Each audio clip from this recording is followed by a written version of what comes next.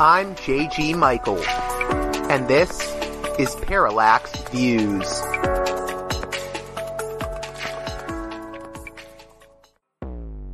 Hello, this is Mike Swanson. In a few moments, you're going to listen to another segment of Parallax Views. But before you do that, let me tell you about my new book, Why the Vietnam War. It's a sequel to my previous book called The War State, which has lots of positive reviews on Amazon. It's been out for years. But this one is a more detailed case study of how American empire, national security state operate using Vietnam. And I believe it shows also how things work today, how policy is actually made and why. So grab the book on Amazon.com, Why the Vietnam War.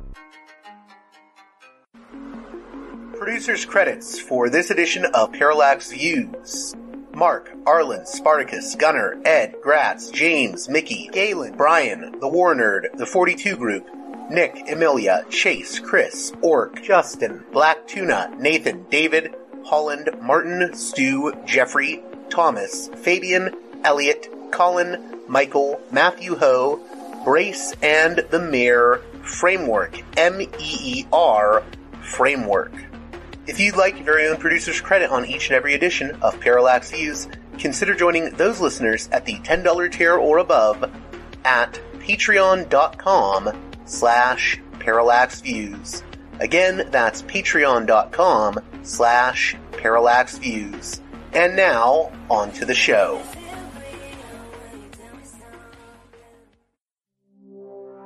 Hey there, Parallax Views listeners. On this edition of the program, we're going to be speaking with William Ramsey, host of William Ramsey Investigates, and author of Global Death Cult, The Order of Nine Angles, Atomwaffen, and the Slaughter of the Innocents, which details a strange subsect of neo-Nazis with a peculiar interest in Satanism.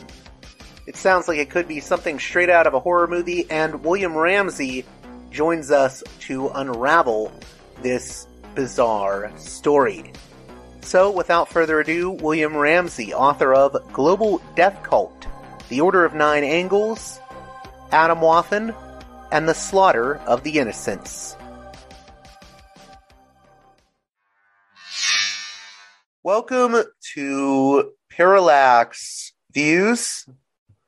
William Ramsey, host of William Ramsey Investigates, a really interesting podcast, and also author of the book Global Death Cult, which gets into the strange history and works of the figure David Myatt and his sort of satanic neo-Nazi cult, the Order of Nine Angles, as well as sort of associated far-right groups such as the Atomwaffen SS, I believe they're called. And it's a crazy story, folks. David, how are you doing today? I'm doing great. Thanks for having me. It's great to be with you, JG.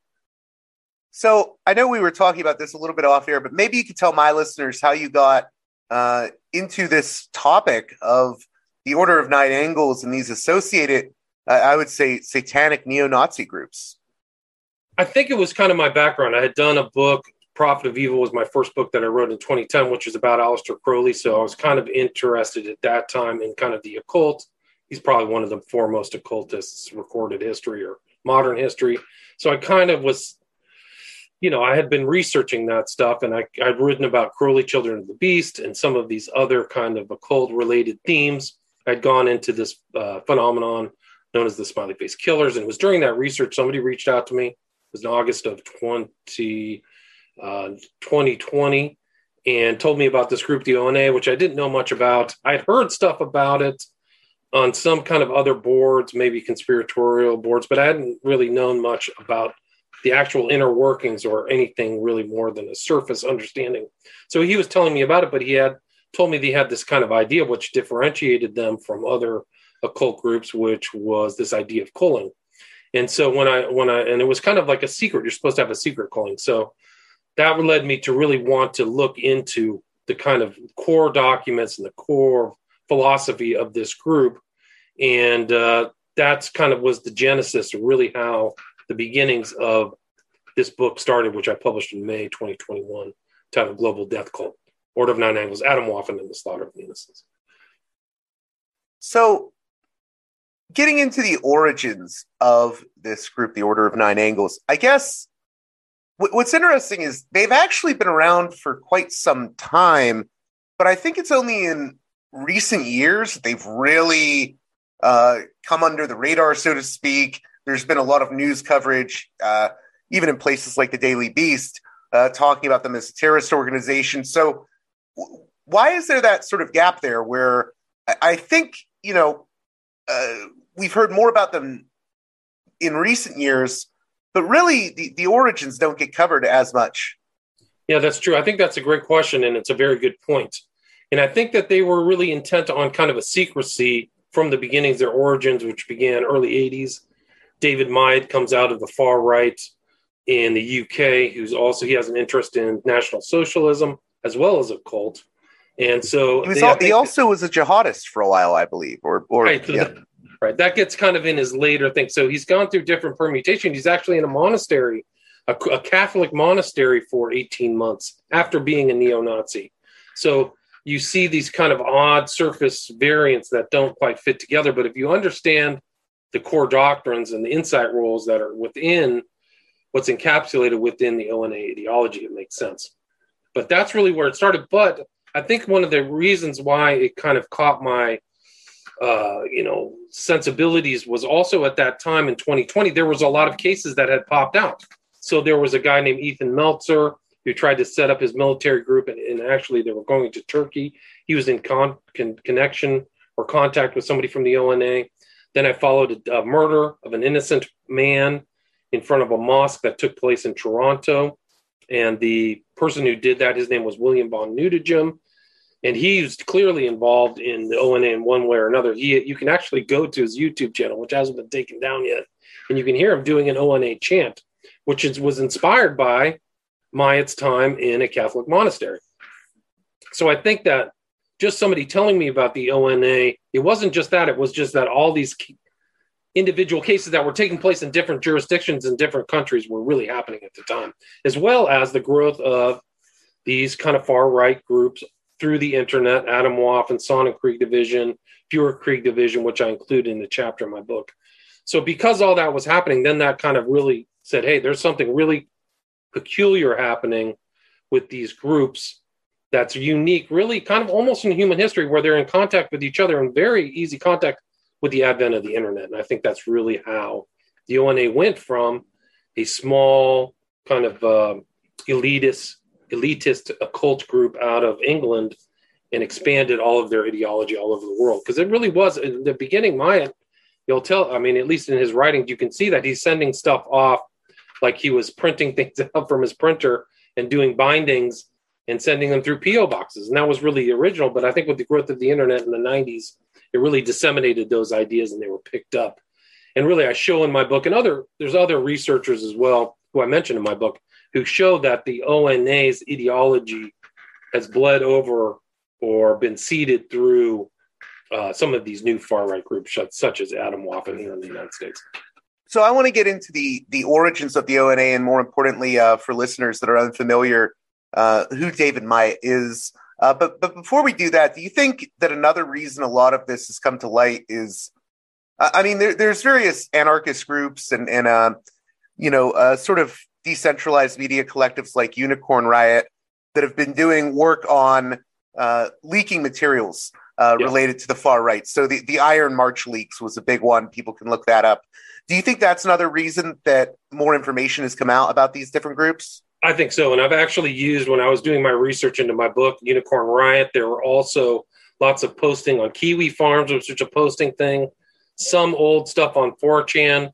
And clearly, the more left groups, anti-fascist groups were following a lot of these guys in different groups. One was called The Base and Adam Woff. And so they're keeping tabs on them. And actually, the opposite was happening. The Base actually at one point, which is kind of an offshoot, was attempting to, I think it was to commit a felony, was going to kill one member of the anti-fascists. So I think that there is an opposition and an information collecting thing. And I saw that when I was doing the research. So I think that's one thing. I think really what caught my eye, though, was the violence of the group, because there were deaths associated with, and I think it's a central principle of the ONA, is that you kind of go through deaths for an evolutionary purpose. So there were two of the core found members of Atomwaffen were shot by another Atomwaffen member, a guy who was kind of a porch Atomwaffen member, Giampa, in Virginia, killed his girlfriend's parents. And then there was a killing of a guy by the name of Blaise Bernstein, who was 20 years old at the time, by an unknown Atomwaffen member by the name of Woodward. And so these were happening. So that was really kind of my attraction. Woodward actually hasn't even been tried and sentenced because of COVID. And I think that's the same thing with von Nudegem, who I mentioned. So I do think that was kind of one of the things that it was actually, these were really cropping up. These violent deaths were happening 2018, 2019, 2020. So give us an idea of who this character David Maya is, because he has gone from, being a guy in Combat 18, and we can get into that, playing around with jihadism. Now he's doing this hippie thing, but he was also doing the satanic neo-Nazi thing. He's a very strange, I would say almost chameleon-like in his public persona type character. I would agree with that too. He's from the UK. His father was involved in the Foreign Service. So growing up, he was exposed to kind of international travel. He spent time in Singapore. And I think that he was kind of a unique, well, he's different than the standard National Socialist, is he had kind of a higher maybe IQ or interested in literary issues and was reading very well read. And I think that was kind of what set him apart from the far right movement, which at one point, I think National Action was able in one vote to get about 11 or 12% of the vote of the UK at one time. But I think that he was exposed to a lot of different things. Some of the early literature actually mentions Aleister Crowley. So he was actually kind of part of an OTO group or associated with an OTO group in London at one time. But he also was, he had strange things. At one time he was a cat burglar up in northern part of the UK. So he was stealing things and fencing things. He had been in and out of jail. But I think he was always attracted to the values of National Socialism.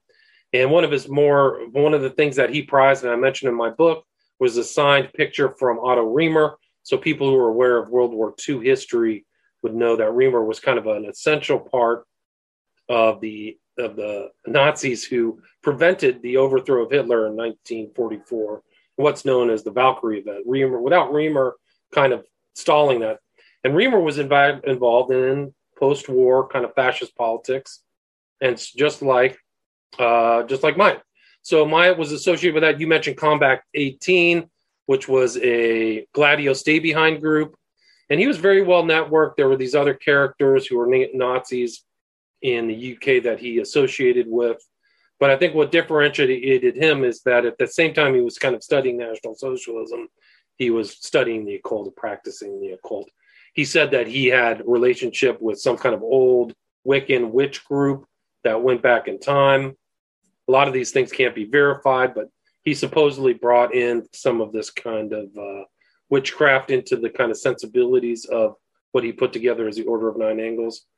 But yeah, he was kind of an interesting character, and I think that he was well read. So he was constantly pamphleteering and writing, and actually the beginnings of the ONA were just 3-page missives. So he would write on a subject, but those 3-page missives would be compiled together into 15 pages, then 30, and then into like the core the core documents, which I think are encapsulated now in a book called The Sinister Tradition, which you can see. There's tons of like online stuff that researchers into the far right have seen that these guys in Atomwaffen have the Sinister Tradition.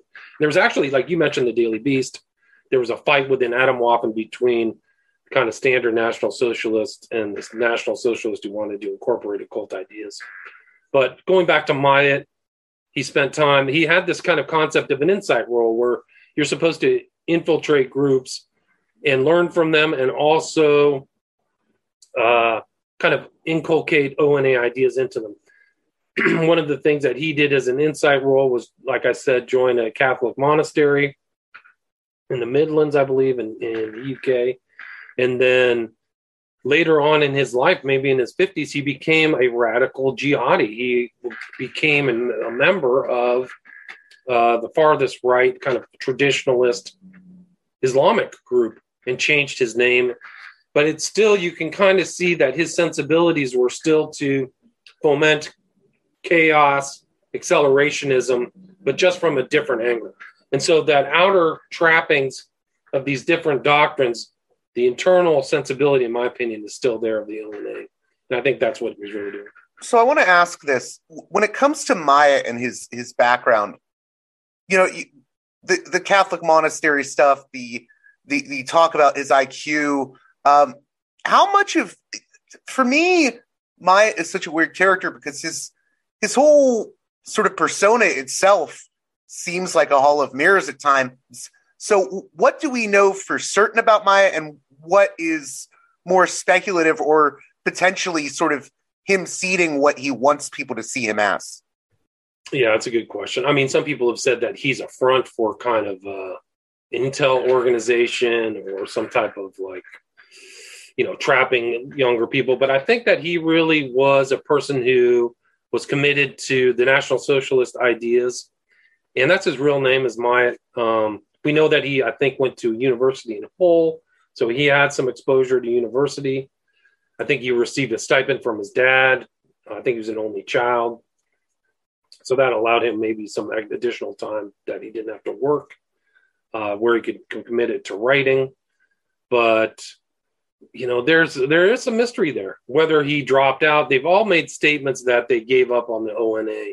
So you can go through different what they call, I think, outer heads of the ONA and say, oh, I reject everything. However, there's elements that would, and there's some ideas, some people have stated that these guys are still involved and still talking. It's just some way to, didn't obfuscate and deny. We talked about it. It's the Labyrinthos Mythologicus. And I have just one chapter in my book where I go through all these kind of unique concepts that he integrated into the ONA. And one of them is this idea of Labyrinthos Mythologicus, where you kind of create this labyrinth for the outside world that makes it difficult for the outsiders to really understand what they're doing. So I think that's one of the complexities of the ONA is like, what do they really mean? What are the real connections? I know that they use in PGP encryption to communicate. So there's definitely an element of secrecy, and they have different ideas in there. So one is called shrenching, where you literally don't tell anybody you're an ONA member, and you actually try to become like just a standard member of society so nobody would ever know. So you don't wear any external, jewelry or get tattoos or anything like that. So overall, Myatt is kind of a curious figure. Well, it's interesting too, because there's always this sort of debate, or not even a debate. I think everyone knows that David Myatt founded the Order of Nine Angles, and yet, the Order of Nine Angles people will say, no, it wasn't David Myatt. And I guess there's this pseudonym of Anton Long. Okay. So explain that to my listeners. So he used pseudonyms, and one is Anton Long, who he denied. But I show kind of in his satanic letters, which in another section of my book, that he was in contact with some. Actually, one is still alive today, a far right guy in New Zealand. And I think that's very timely. I think it's very important to understand that some of these connections still exist to the present day. So if you remember the Christchurch shootings that happened in New Zealand, where a bunch of innocent Muslims were murdered, that guy was just sentenced within the last year. But there was a guy by the name of Kerry Thornley, who is a far right kind of intellectual who writes different books. He's in contact with David Myatt, and David Myatt is also in contact with Michael Aquino. And there's the satanic letters where they're being written between, and this goes into that question that you asked, because it's kind of secrecy around Myatt. But in those letters, whoever Anton Long is differentiating the ONA from the Temple of Set, which was an offshoot of the Temple of Satan. And he's making these statements, but really what he's saying is the distinguishing is that the ONA has more propensity to kill innocent people than you, and you're kind of posers is kind of how Myatt / Long comes across. Real quickly, you said, I just want to make sure you weren't talking about someone. You said Carrie Thornley. Did you mean Carrie Bolton or Carrie Bolton? Sorry, wrong okay, person. I wanted to make sure. Bolton's also a name. very far right character, and if people want, they can wiki that. But go on. Okay, I think you're right. Carrie Thornley's a different character. I think Thornley was involved in JFK, right? So I think Carrie Bolton is out of New Zealand. Sorry, my mistake.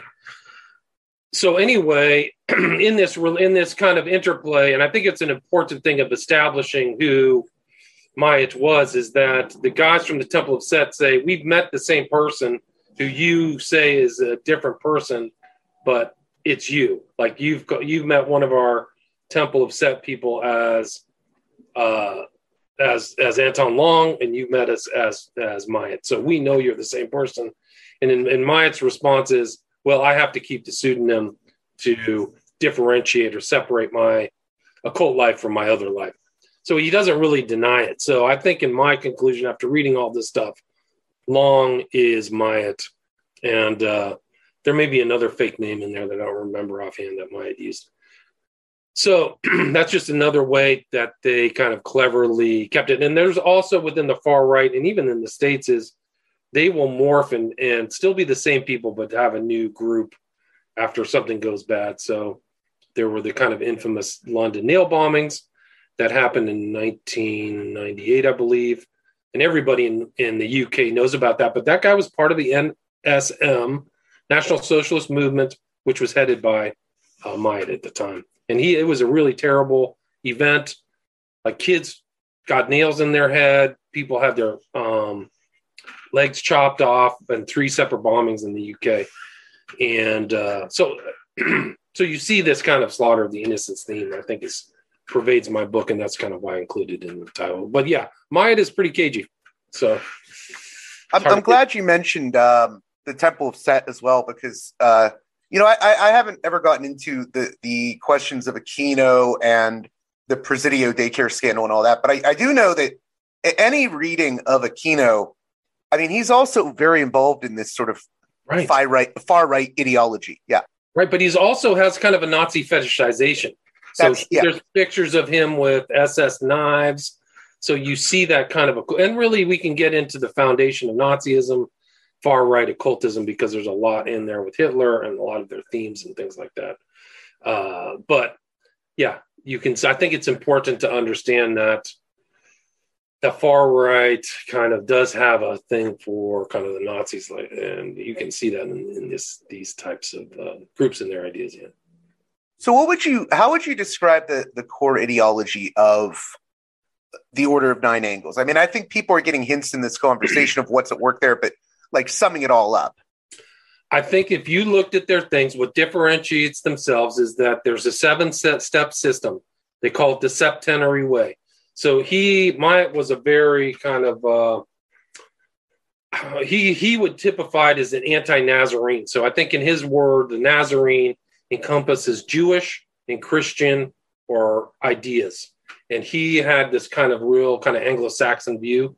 So he did not want to use like maybe other cultists would use the Kabbalah. He didn't want that. So he created a septenary way based upon the tree of word.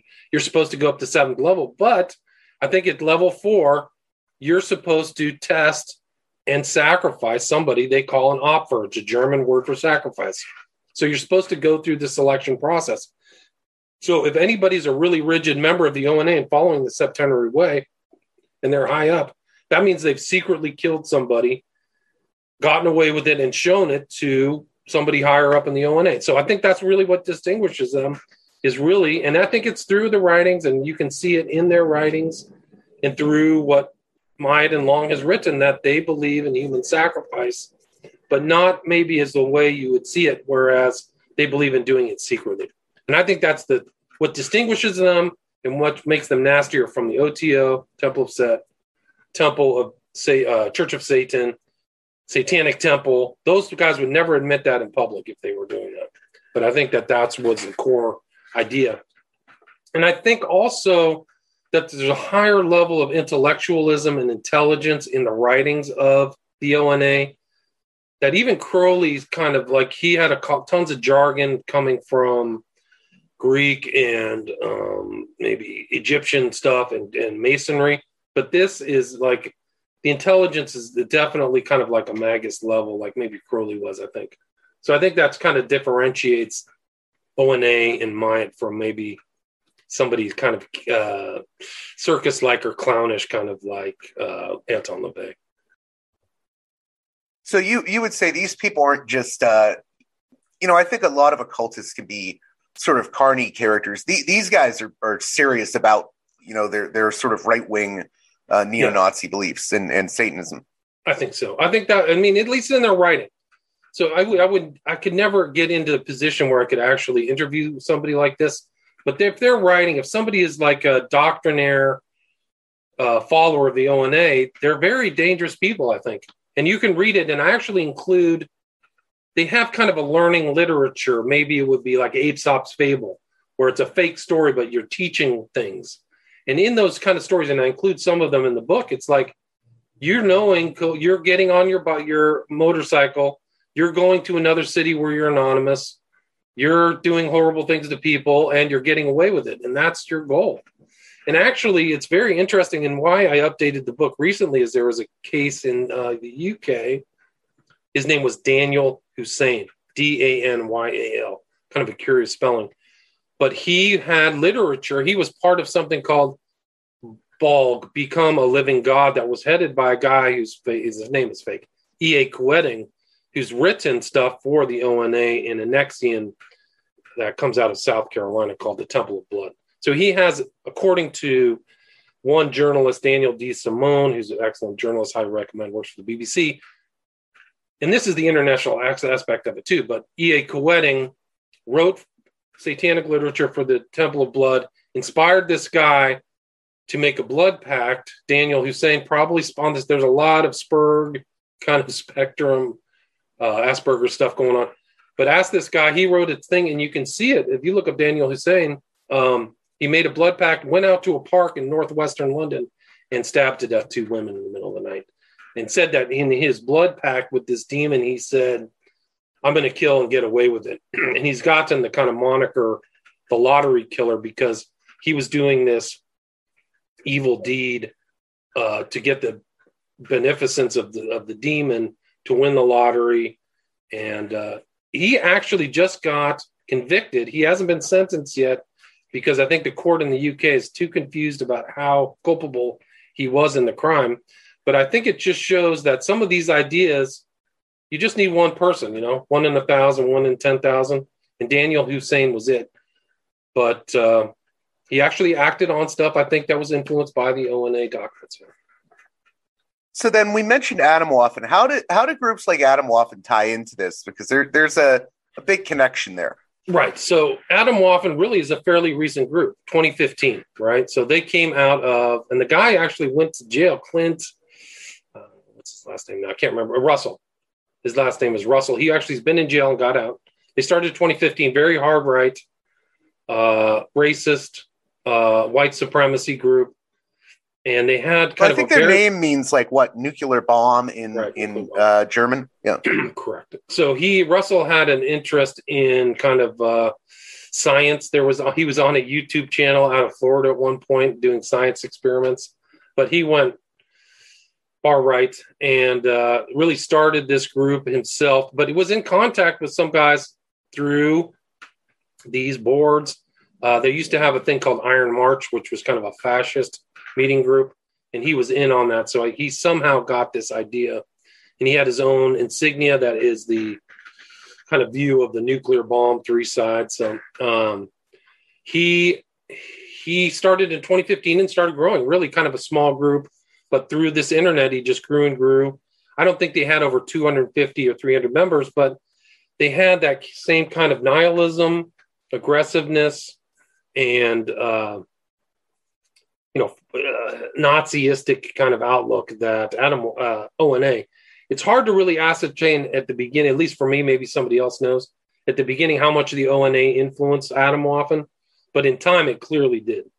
And so all these other members, you can see online, there's been other researchers. One guy's name is Nate Thayer, Thayer, if you want to check out his social media. He just shows all these guys in Atomwaffen with the sinister tradition or talking about the ONA.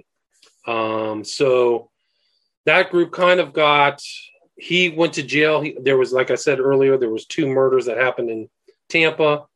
He was involved in that. He actually fled the scene and traveled. I think he was caught on one of the keys.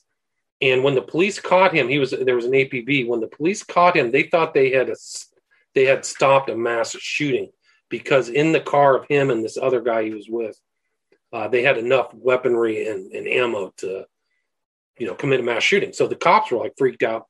He ends up getting busted. He was tinkering around with kind of higher level explosives, and that's what they charged him and convicted him of. So he only had a 5-year sentence. He's probably out. I don't even know what he's up to these days. He's somewhere probably in Florida is what they said, but he's already been out of jail. And so the Atomwaffen kind of morphed. Once he went to jail, there were other people who stepped in to take over the leadership. And one was an outright kind of Satanist Nazi, literally, I think his name. And he had kind of a connection under a fake name Snyder with Richard Spencer, supposedly, according to that. So they've had like major splintering because of this, right? The Satanist factions within Atomwaffen and the other factions. Huge splintering, lots of arguments. Then they started doing the swatting campaign. This guy did, Denton was his name. And they did crazy stuff. They were swatting the head of the DHS under Trump. Her name was not Cinema. I can't remember it offhand. She had kind of a Norwegian last name. But they were swatting. You know what swatting is? Like you call the cops and say something terrible is happening at this restaurant. Right, just to cause trouble for them. Yeah. Right, cause trouble. So the cops would show up thinking like there's a murder-suicide. But they were doing it all over. So they had 137 people who they swatted according to the government documents. And it was just recently wrapped up. A lot of these guys just got sentenced this year, maybe within the last 3 or 4 months. Denton's got a 5-year sentence. And a lot of these guys got wrapped up. And there was a huge kerfuffle within the far-right community because they were saying that this guy who was part of the Temple of Blood, right? We can go, but the people don't know, but the way that ONA is supposed to spread in offshoots is little cells that they call internally Nexians. And one of those Nexians was in South Carolina and headed by a guy who people said, hey, this guy has some kind of federal, connection or something like that. And then that was pretty much confirmed within the last 6 months that he really was an informant because he informed on all these other Atomwaffen members, and a lot of them pled guilty. So so that's why I really upgraded my book, is that there was so much that just happened recently. A lot of these guys went to jail, Atomwaffen. And I've got one of the journalist's name is Ali Winter, ALIWINTER. And he basically said that the government, because there was so much money going to this informant, it was like $160,000, that the government was actually behind, or the FBI was involved in supporting this Crazy, Temple of Blood Nexium offshoot. So I included that in my book too. And so that's kind of a short history of Atomwaffen. Well, so I want to get into the background on Atomwaffen because I think there's a connection there to. You're going to have to explain this to my audience, but there's this whole sort of connection to a previous iteration of neo-Nazis led by a man by the name of, I think, James Mason, who is a big fan of Charles Manson, like an acolyte, essentially. How does that tie into all of this? Well, it is pretty strange. So not only were some of these guys influenced by the ONA, but the American version of the Nazi movement was George Lincoln Rockwell. And he ended up getting shot in Northern Virginia at a certain point. But somebody who was involved with Rockwell, I think in the early 80s, was a guy by the name of James Mason. And he had these missives that he put together. And they're almost kind of like the ONA, strangely. He had little missives, and then they became compiled into a book that he called Siege. And that was another kind of core document. And these guys would kind of the Atomwaffen members would make like a Hajj or some kind of pilgrimage to find this guy, James Mason, who was like a Kmart manager in Denver, Colorado. So there's tons of pictures with him. It's actually pretty disturbing because one of the guys, Woodward, who I mentioned earlier, who killed Blaze Bernstein in Orange County, there's a picture of him in Mason. There's a picture of Denton in Mason. And these guys, some of these Atomwaffen members kind of re-edited his book. So I think Siege is now in the 3rd edition, and Denton did the 3rd edition. But what James Mason... And that's released... This is like an odd tidbit, but I think Siege got released by... or published by Michael Moynihan, who's really well known for being involved in writing about black metal. He wrote the book Lords of Chaos. So there's all these weird connections. They are. And they love this guy, Varg Vikernes, who was a black metal guy out of Norway who killed somebody. So they have kind of like a weird hero thing. They like this guy, the Bull Patrol, who was the guy who went into a church in South Carolina. What's his name? He killed like 9 black African-American people in church. I can't remember it off the top of my head. So they have kind of a weird thing. But I think that's an important thing is these...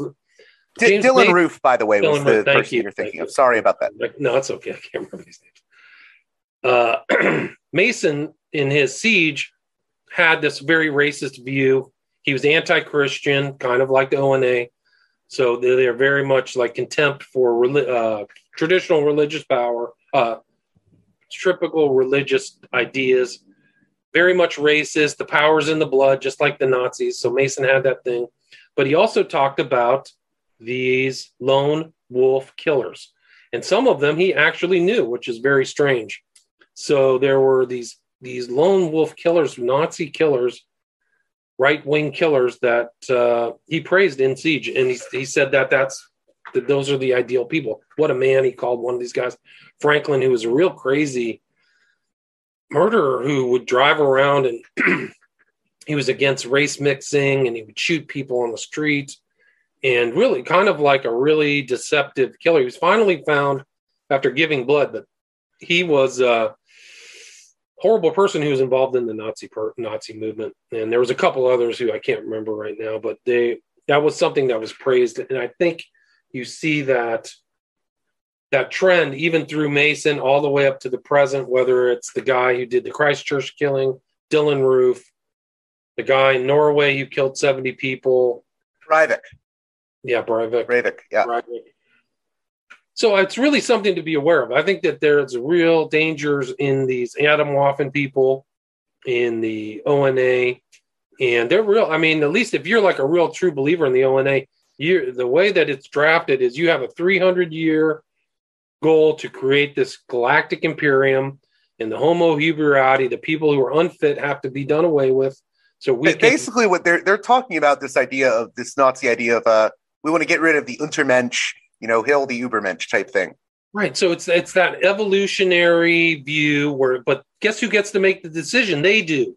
So they make the decision about who comes and goes, and that goes back and it interplays with the selection process of the opt for sacrifice, at least in the ONA. So you're picking out the dross, the scum. So if somebody's an over drinker or shows poor character, they've got to go. And so, it's really a very pernicious set of doctrines. And I think that the people who are, if I looked over, like there's a very ugly, older, kind of regime, but most of them are very young. They're on the internet all day long. They didn't have access to kind of education. They're frustrated. They might be on the spectrum. A lot of those guys have, Asperger's or some ADHD. There's a lot of that involved. Somebody's been diagnosed. So, well, I think a lot of these people, I don't even know that it's like specifically alone that they may have ADHD or a spectrum disorder, but maybe because of those issues, they're also very alienated or isolated, if that makes sense. No, it definitely makes sense. Okay. I mean, some of these guys, I think it was Himmelman and Honestchuk were the two guys who were shot in, they were actually Atomwaffen members from the Northeast. They came down to Tampa. They were shot by Russell's pal. But they both they were alienated. They were psychologically damaged. They had trouble doing normal stuff. And their parents didn't, there was interviews with the parents of Onishek, but they just didn't know how he got involved in that. But it was something that he could be involved in, was something that gave him meaning. And it was actually very... Well, a lot of them have this thing about, they always talk about hiding their power level. Always hide your power level. You know, they keep a lot of their persona away from the view of the people they're closest to, like family or, you know, friends. And they almost keep it online, or they keep it to people that they already see as agreeing with them. Yeah, no, it's something kind of strange happens. And I think it's really something about the internet too, where they could take on this persona of the powerful, you know, Aryan warrior or something, but they have a different life. Like they're not all machos. There's kind of like stories about transsexuals and homosexuality. So they might have this ideal for themselves that they didn't realize or are not realizing. So it's really, I mean, if you're a parent, you'll love your kids to be involved in theater, bike racing, anything other than getting involved in far right politics is the worst. And I think that if you look at it, like the same thing happened to the guy whose name I can't remember offhand, is like who shot Onishik and Himmel. Like his dad said, I lost my son to the internet. And that's really how so that wasn't the kid. One of these people became like a Muslim, and then the other Nazis made fun of them. I'm going to get his name. I'm going to find it. I have it right here. But yeah, he was the one. And his dad said, like, Devin Arthurs was his name. And I think he's in jail for the rest of his life. Like, and that's actually kind of ties in, JG, to the ONA, because one of the things that set him off was Onishuk and Himmelman were making fun of him for becoming a Muslim, but he was I think he could have been, I haven't confirmed this, but he could have been taking on this kind of Mayat-like insight role, right? So he maybe have been following ONA doctrines by becoming a Muslim. So there's just one or two more things I wanted to cover. I had mentioned earlier that there's a weird Charles Manson connection to all of this. Maybe you could tell us about that. So what happened is Mason reached out to Manson, who had this kind of, he believed in that race war, right? So like the blacks and the whites were going to fight in his group. At least that was his kind of like mythology. His group was going to come out of the ashes. And they used to go to this place close to Death Valley in this hole. And so he struck up a writing conversation with Mason, James Mason of Siege, and they became pen pals. And then he became integrated into kind of the neo-Nazi movement, and he became kind of a hero for these Atomwaffen people. And there was something called like the International Order or something that was created, so another group that involved Manson. And he had this whole idea of kind of like back to nature stuff that the Nazis had, is ATWA, air, tree, water, air, or something. So they had this kind of thing. I think it stands for all the way around, but also what you said, the air, tree, water. Yeah. Something like that. It was something like nature, back to nature kind of stuff. And actually, when Atomwaffen, before it kind of got wrapped up by the government, finally kind of keyed into how dangerous they were going to this hole in the desert of California and doing kind of like another pilgrimage. Like, oh, that's where Charlie Manson brought his family. And we're going to go out there and hold ceremony or have a meeting out there. So, so you can see that in my book. I include a lot of the Manson stuff and how Mason really saw Manson as kind of a precursor to their work. Their kind of a lot of this just seems like, summing it up in a lot of ways, it just seems like turning antisocial behavior and just antisocial thinking into like a spiritual exercise. I would agree with that. I mean, I think there's a lot there. There's a lot of this stuff comes out of the internet, but I think that these are disaffected people who have a nihilistic worldview, somehow got it. And this kind of, this ideology became something meaningful to them. And I think that's important, like psychologically, for where these teenagers were and how they got involved. And there keeps, like when I updated my book, there's just a new young kid who's online, who was creating, crazy posters or threatening people, who just got busted again. So like, it seems like that's I think we're in a gestation stage. Like, I don't think it's going to stop. I'm not optimistic. So I think that with the kind of dislocation that's happening in societies and COVID, I think that it's going to give birth to a lot of frustrated people, a lot of people who are stuck online. I think that that's like the common kind of element is a lot of these guys are online. So I think it's important for people to look, maybe not my book or maybe some of these other researchers, but keep an eye out for this. Like Giampa was his name, who killed his girlfriend's parents. Like they probably had no idea what was coming. They didn't know how dangerous the ideology was playing in this kid's head, Giampa, with guns and violence and, liking Mason online. And I think it's a warning, too, for parents, for people out there. Same thing happened like when Blaise Bernstein got killed. His parents had no idea about the threats of this Atomwaffen member. The mom felt cursed, like she didn't know. And so I think that's kind of the reason why I wrote the book is so, you can memorialize these people whose lives were cut short and give them voice and like, hey, this is dangerous. This is bad. You do not want to run into people like this. You want to identify them. And it could cause a lot of misery and the continuing slaughter of the innocents. That's what their ideology really is kind of like the Nazis. And I just want to add to that real quick, and this will be the last thing we cover, is I think ultimately, there's different sort of segments and iterations of the far right. And I would say that Atomwaffen and associated groups like that represent the farthest end. They don't believe in any kind of possibility of even reforming the system in what they want it to be, which, I don't want to see it reformed in their image, but they essentially believe in a revolutionary model. They want to wreck everything. They're along the lines of these characters like William Luther Pierce and others like them that just think, it's time to burn everything down. Church burnings, everything like that. So that's the common theme is accelerationism. So they're literally trying to destabilize so that they can come out on top at the end. And if you can see some of their literature, too, that came out of the Temple of Blood, which crazily supposedly got, supplied by the FBI. I mean, they wrote this book called Iron Gates, which, is like a nihilistic Mad Max world where they're on top, guns and violence. And yeah, so, these are very dangerous ideas. So people Is there any question of, I'm assuming there's like FBI informants and questions of intel connections in this story.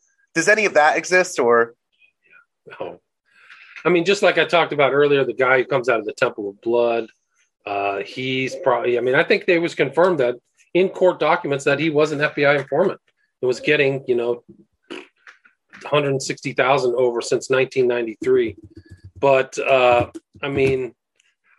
no, really, people have asked me this question before, like, how much is it my job to really expose these people who are in the far right, So I think that the guy's name was Joshua Sutter, was the guy from the Temple of Blood. I think, you don't want to get your kid involved in these groups because it could be something that was set up by the government. One of the offshoots could be set up. I don't want to name it online. One of these offshoots could be clearly set up by the government. So your kid's just going into a place where they're going to wait for the right moment and arrest him and put him away for a long time. So, that's all I really want to say on that. It's a very good question. It's a really good question. Well, I want to thank you, William Ramsey, for coming on Parallax Views. How can my listeners keep up with your work, and also how can they purchase the book, Global Death Cult? If you'd like a signed copy, you can go to my website, williamramseyinvestigates.com. I'd be happy to send you a signed copy. I've been doing a lot of work kind of on a broadcast podcast, which is a real investigative journalism kind of broadcast titled William Ramsey Investigates. So you can check that out on any podcast you'd like. And I have 5 documentaries on Vimeo, and I have 5 books out on a variety of different subjects you can check out. But thanks for having me, JG. It's great to talk with you.